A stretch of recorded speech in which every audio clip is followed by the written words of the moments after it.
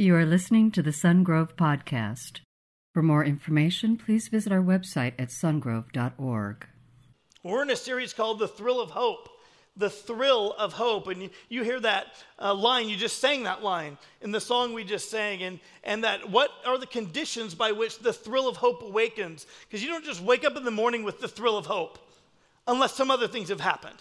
You wake up in the morning and you're like, oh, what do I have to do today? And you're weighted down by the cares of the world.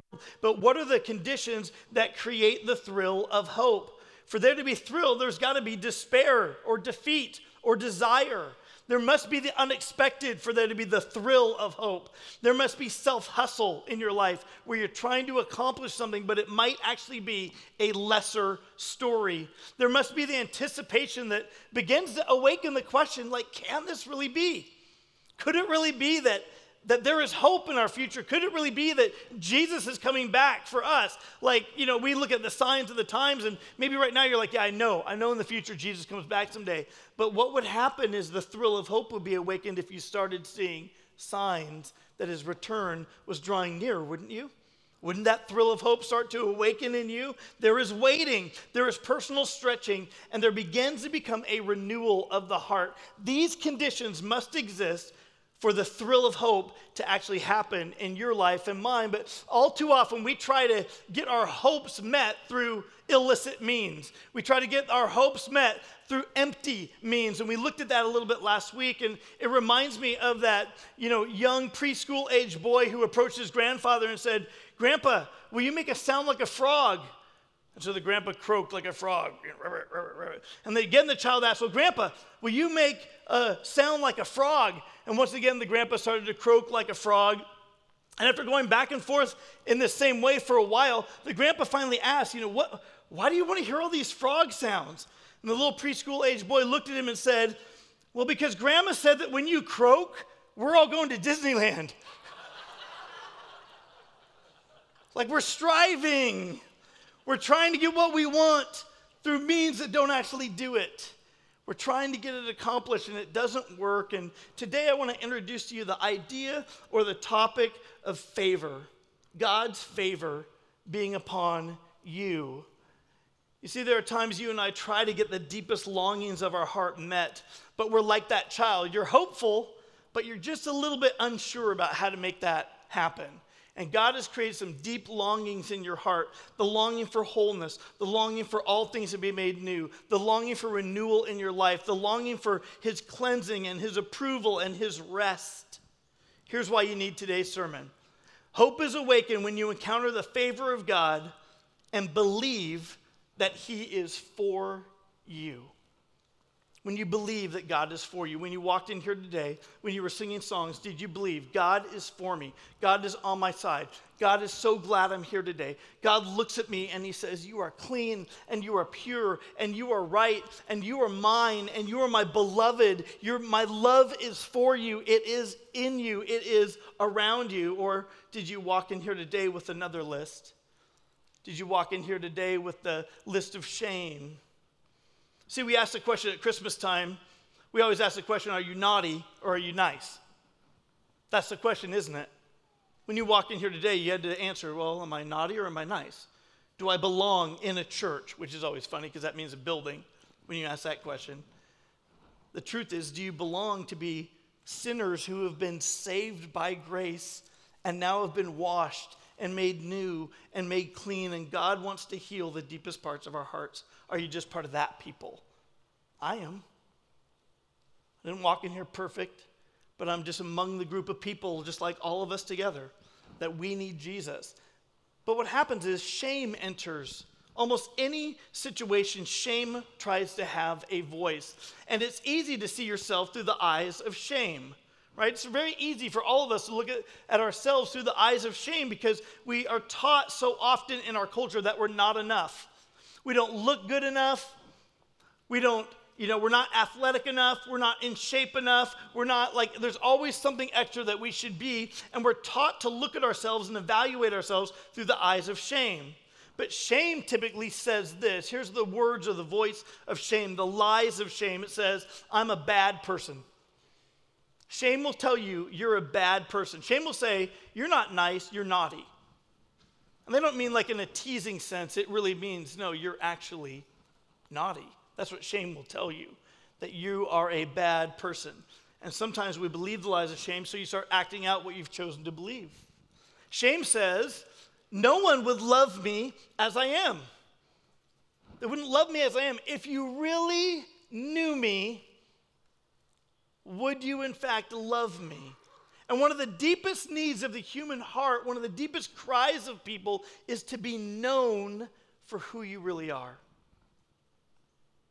To be known for who you are, not who you project to be, not who you want to be, not the you're not enough that shame would tell you, but you just want deep down inside, I just want to be known, accepted, desired, approved of. These are the longings, the deepest longings of our heart. They are deeper than what you want for Christmas. These are the deep longings of our heart. Shame also says, I can't get my needs met by depending on others. I can't get my needs met by depending on others. And oftentimes, that includes a little subtle belief that says, I can't get my needs met by depending on God. So shame speaks. Shame speaks into your life. It speaks into my life. And when we come to the issue of favor, we think of favorite. We think God's got favorites, and I might not be one of them. God's got favor for other people, but I don't know that he has favor for me. And we look at this story of Christmas, and we see Mary, and we begin to think, oh, Mary, she's the favorite. In fact, other even religions in our world have elevated her to almost the exact same status, right, as God himself. No, it's God's favor on her. She's not his favorite, but that God chose to give favor, his love, his attention, his plan in her life. And God's favor is also for you. And so we look in Luke chapter 1, beginning with verse 26. It says, in the 6th month of Elizabeth's pregnancy, remember Elizabeth is the aunt of, well, it's an aunt? No, I've got to think about what that is. Elizabeth is related to Mary.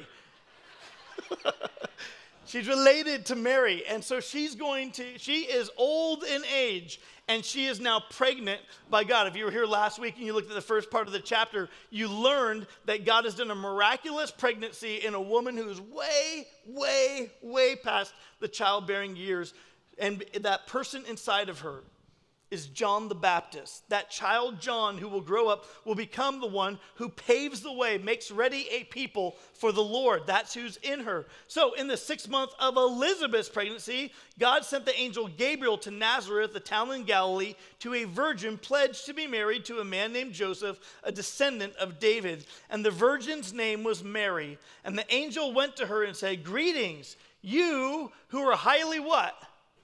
Favored. The Lord is with you. Now, Mary was greatly troubled at his words and wondered what kind of greeting this might be. Sometimes I think you and I would think the same thing. What do you mean I am highly favored? Right away, that is going to raise some questions. And right away, you're wondering, what is this shining angel dude doing in my house, right? You're just wondering both those things at the same time. But the angel said to her, verse 30, do not be afraid, Mary. You have found favor with God. You will conceive and give birth to a son, and you are to call him Jesus. He will be great. He will be called the Son of the Most High. The Lord God will give him the throne of his father David, and he will reign over Jacob's descendants forever. His kingdom will never end. How will this be? Mary asked the angel, since I am a virgin. That's the question she's asking. How in the world can this happen? And Gabriel wants her to know that though she wonders how it's going to happen, it's really who God is going to accomplish this. He'll tell her in a little bit how it's going to happen. But Mary is at first startled by the appearance of the angel. And I think sometimes when you read the Bible, you certainly won't always find God's word to be comforting or God's word to be encouraging. There are times when you're going to read the Bible and you're going to find God's word to be startling.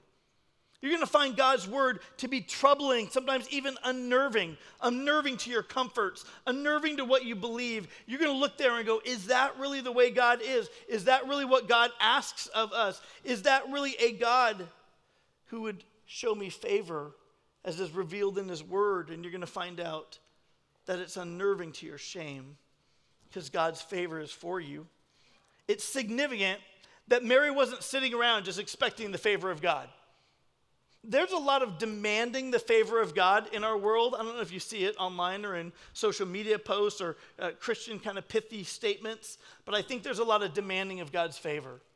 Like you're going to make it happen. You're going to claim it, and it will happen for you if you just kind of claim this favor. And the truth is, I think we misunderstand the originator of the favor, that the favor is the one who originates it is God. It's on his timeline. It's his plan. It's his big story, and he's inviting you and me into his story. You've got a part to play in God's plan, and God's favor rests on those whom God loves. What did Mary do to deserve God's favor? The angel said, you found favor. Found in our culture sounds like you earned it. You've done something and now you're approved. You got pre-approved for the favor of God. That credit card will be mailed to you in the mail, right? It almost sounds like that. But the actual thing is, what did she do to deserve it? It's possible that the answer to that question is very simple. Nothing. She didn't do anything to earn God's favor. God's favor was on her as an extension of her love. It was his initiation, it was his choice, and it's just an expression of his love. Let me tell you something. What did you do to earn God's favor? It's possible that the answer to that question is very simple. Nothing. And by the way, when you answer it that way, it'll disarm a lot of shame. Because shame's going to tell you why you don't deserve God's favor.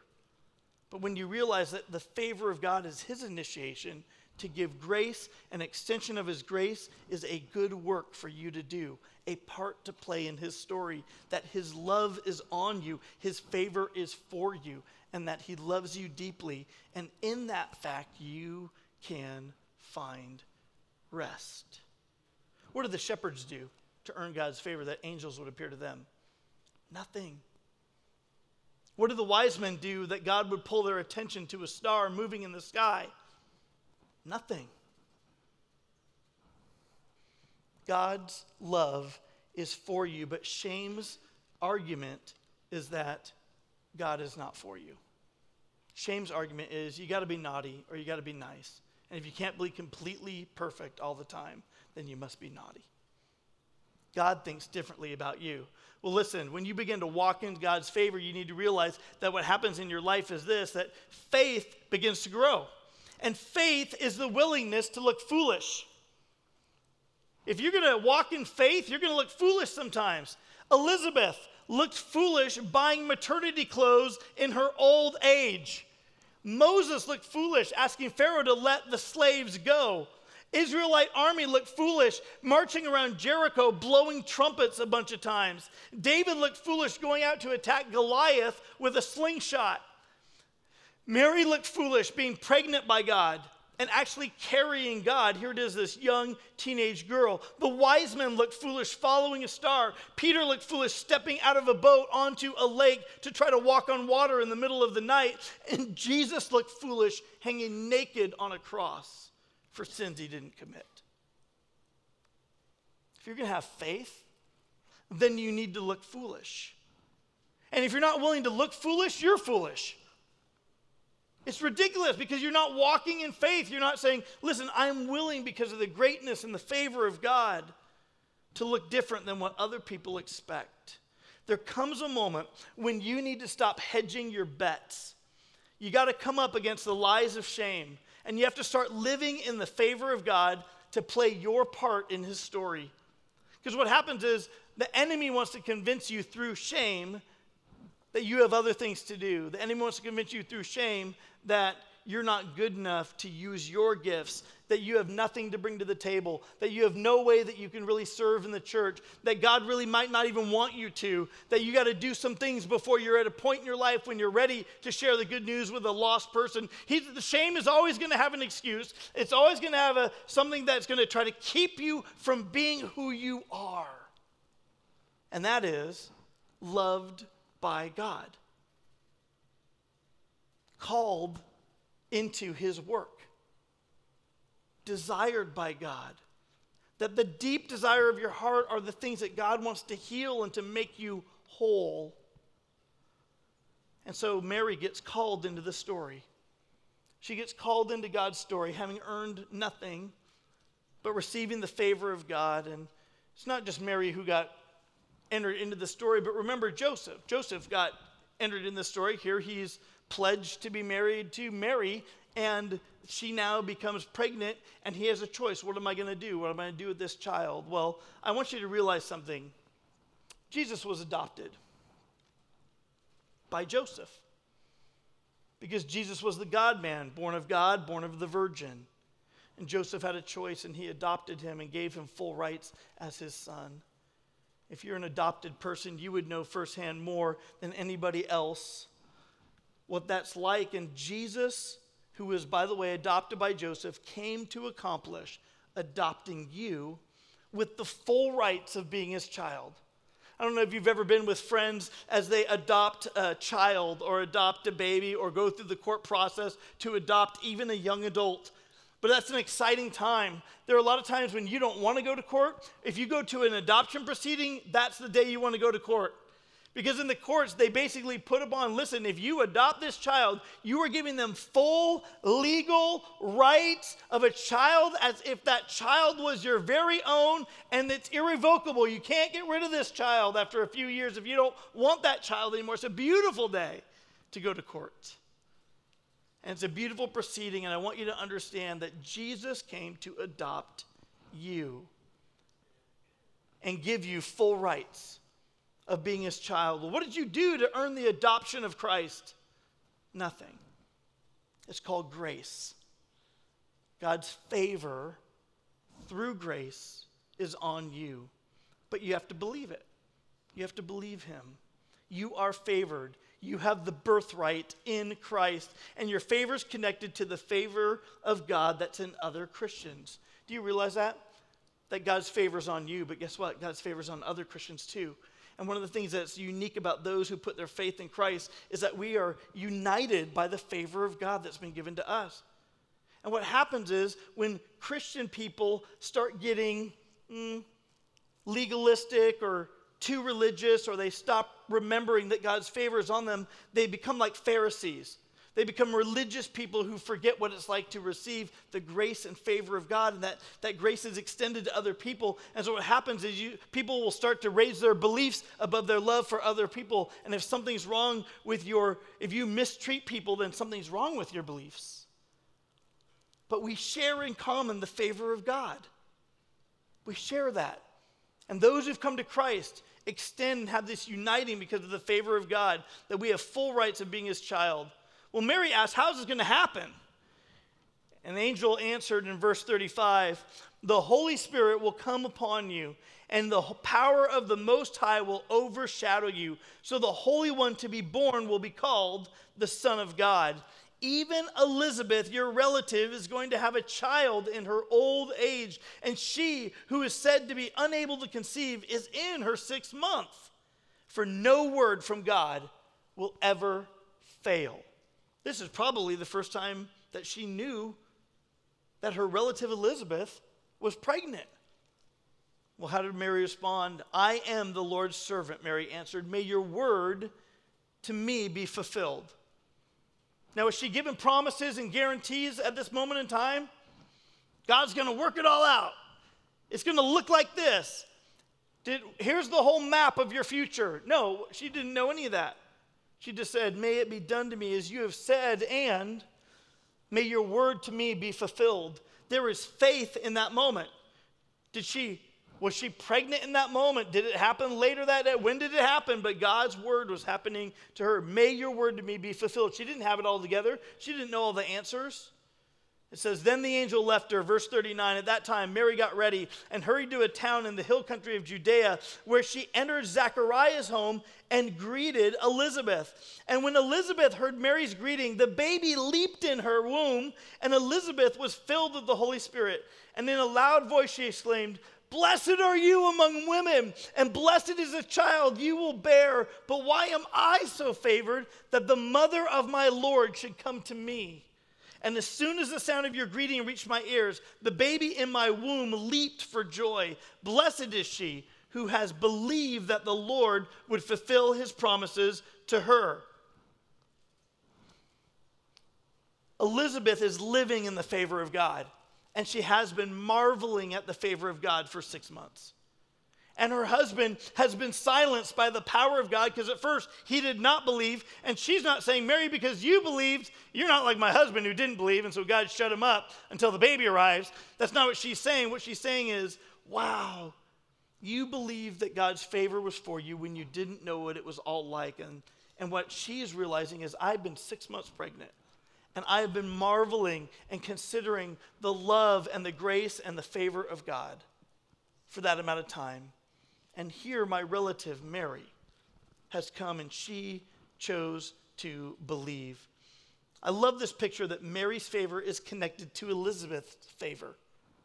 And John's favor, who eventually becomes John the Baptist, the baby of Elizabeth, is connected to the favor of Christ. They are cousins.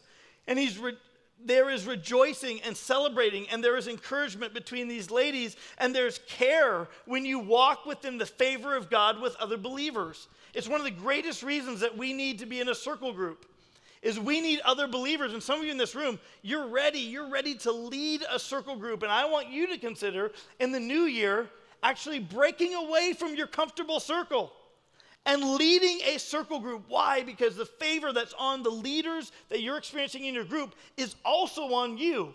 And God may be calling you to go ahead and walk with your chapter in his story by being in favor with other believers, where you're stretching and growing and hosting or leading a circle group. You need that in your life. We need community. Why? Because our favor is connected. And she said, blessed are you when you believe that God fulfills his promises to you. And I want you to write that down. That blessed are you when you believe that God fulfills his promises to you. Because what shame does is shame wants to cause unbelief. Shame wants to cause you to question God, to question God's goodness. Shame wants you to do the opposite. But Luke 1:45 reminds us, this is what Elizabeth said, blessed, it means happy. Happy is she who has believed that the Lord would fulfill his promises to her. See, and shame questions your goodness, but it really questions God's goodness.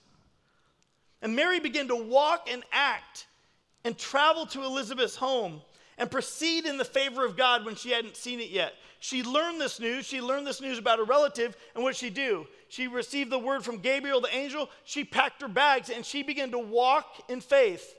I'm going to go and see where God is also at work, and I believe God's going to work in me because I've been told that, but I'm going to go, I'm going to act, I'm going to move, I'm going to walk, I'm going to spend time with my relative. And she got up and she traveled, and she went to where God was already working and what God was already doing, even though she hadn't seen it yet, because faith is not by sight. But here's what happens when you begin to walk in belief, that you believe that God's going to fulfill his promises to you, you begin to see it more and more as you walk. She gets to Elizabeth's home. She begins to see the favor of God on her relative. She begins to marvel at that and believe that the favor of God is going to be working on her in the same way. How good is God to give you someone who's a little bit ahead of you being pregnant, who's never been pregnant before?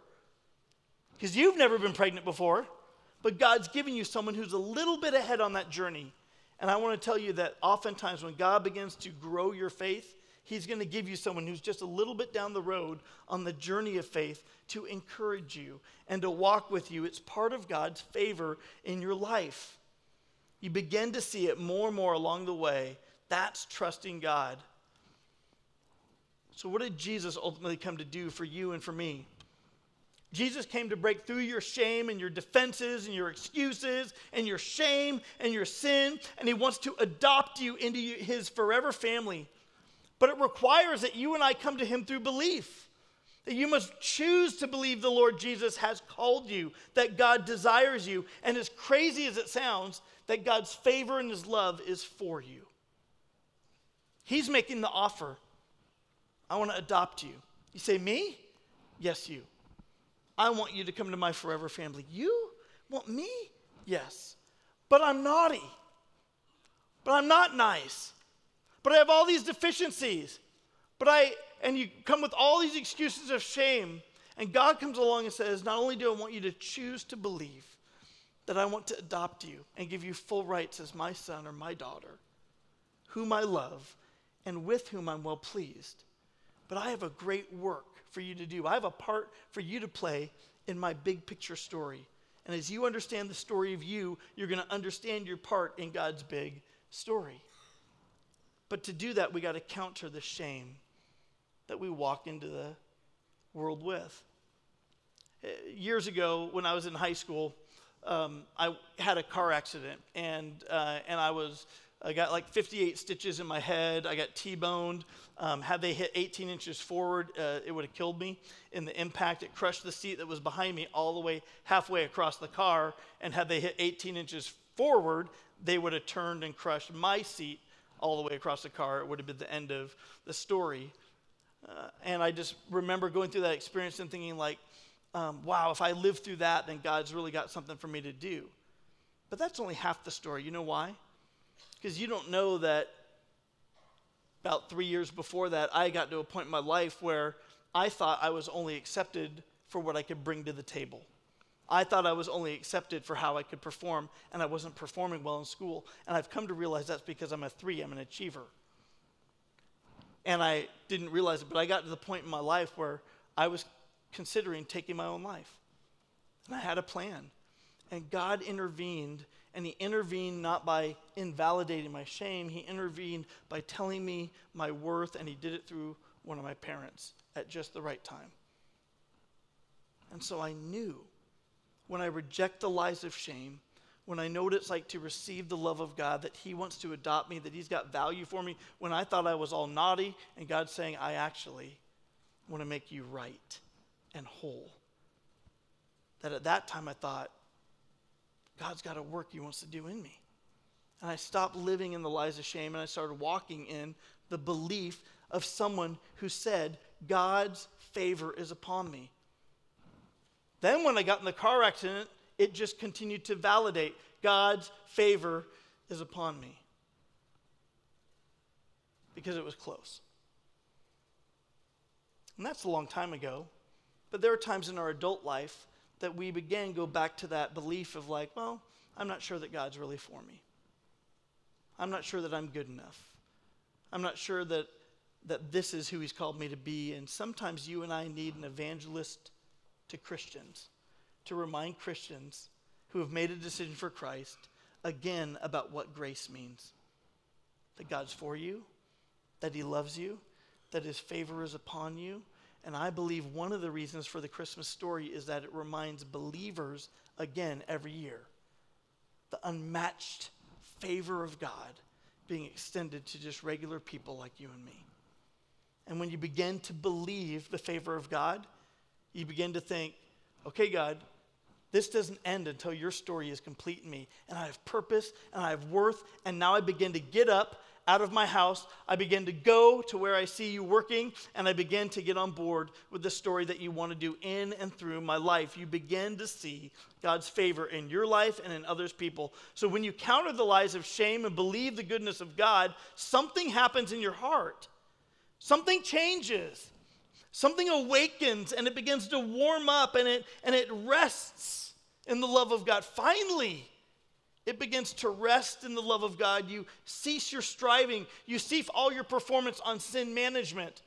You know, you're trying to like rinse and wash and repeat. And you keep doing that cycle, trying to get the approval of God. And God's finally like, just rest. Rest in my love.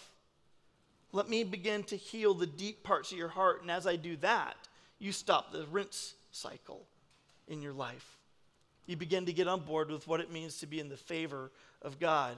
And for the first time, when that awakens in your heart, perhaps in a long time, you experience the thrill of hope. The weary you rejoices. You can fall on your knees. You can hear the angel voices. For yonder breaks a new and glorious morn, O night divine, when Christ was born. What happens? The thrill of hope awakens. With your heads bowed, your eyes closed, just for a moment to think about your own life. I want to just ask, are you willing to believe Jesus, to believe his claims, to believe that God worked to leave heaven and to become flesh. And he worked to look foolish in the eyes of the world, to hang naked on a cross, to receive upon himself all of our shame, all of our guilt, all the naughty that we could throw at him and more. And he paid for it on the cross, and now he extends his favor and new life to you. If today you realize you want to be washed clean by God, that you want to be spiritually awakened, and you want to be adopted into his forever family, then you pray a prayer like this after me, just right where you're seated, even on the inside, God hears you. Just say, Jesus, today, I give you me. I choose to believe that you died on the cross for my sin, that you were buried, that you rose to new life because you are God. I ask you to wash me as white as snow. Would you make me a new creation on the inside? Would you renew and restore my heart? Because today, Jesus, I give you me.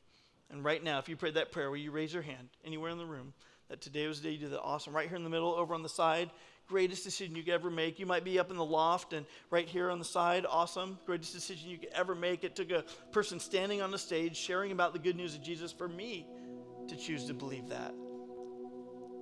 So God, we come before you and love you. I also pray for my brothers and sisters who they have made that. They have prayed the time when they gave their life to you, and yet, God, maybe some time has gone by and maybe they have reverted again to religious work, trying to receive your favor, believing the lies of shame. And God, today, right now, I pray freedom for my brothers and sisters.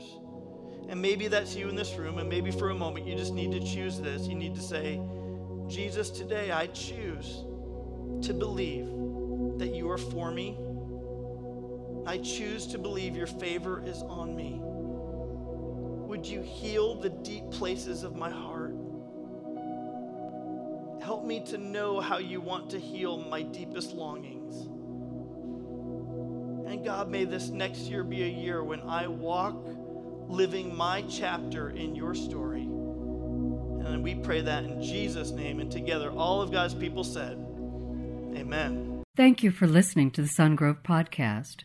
For information on Sungrove Church, visit our website at sungrove.org.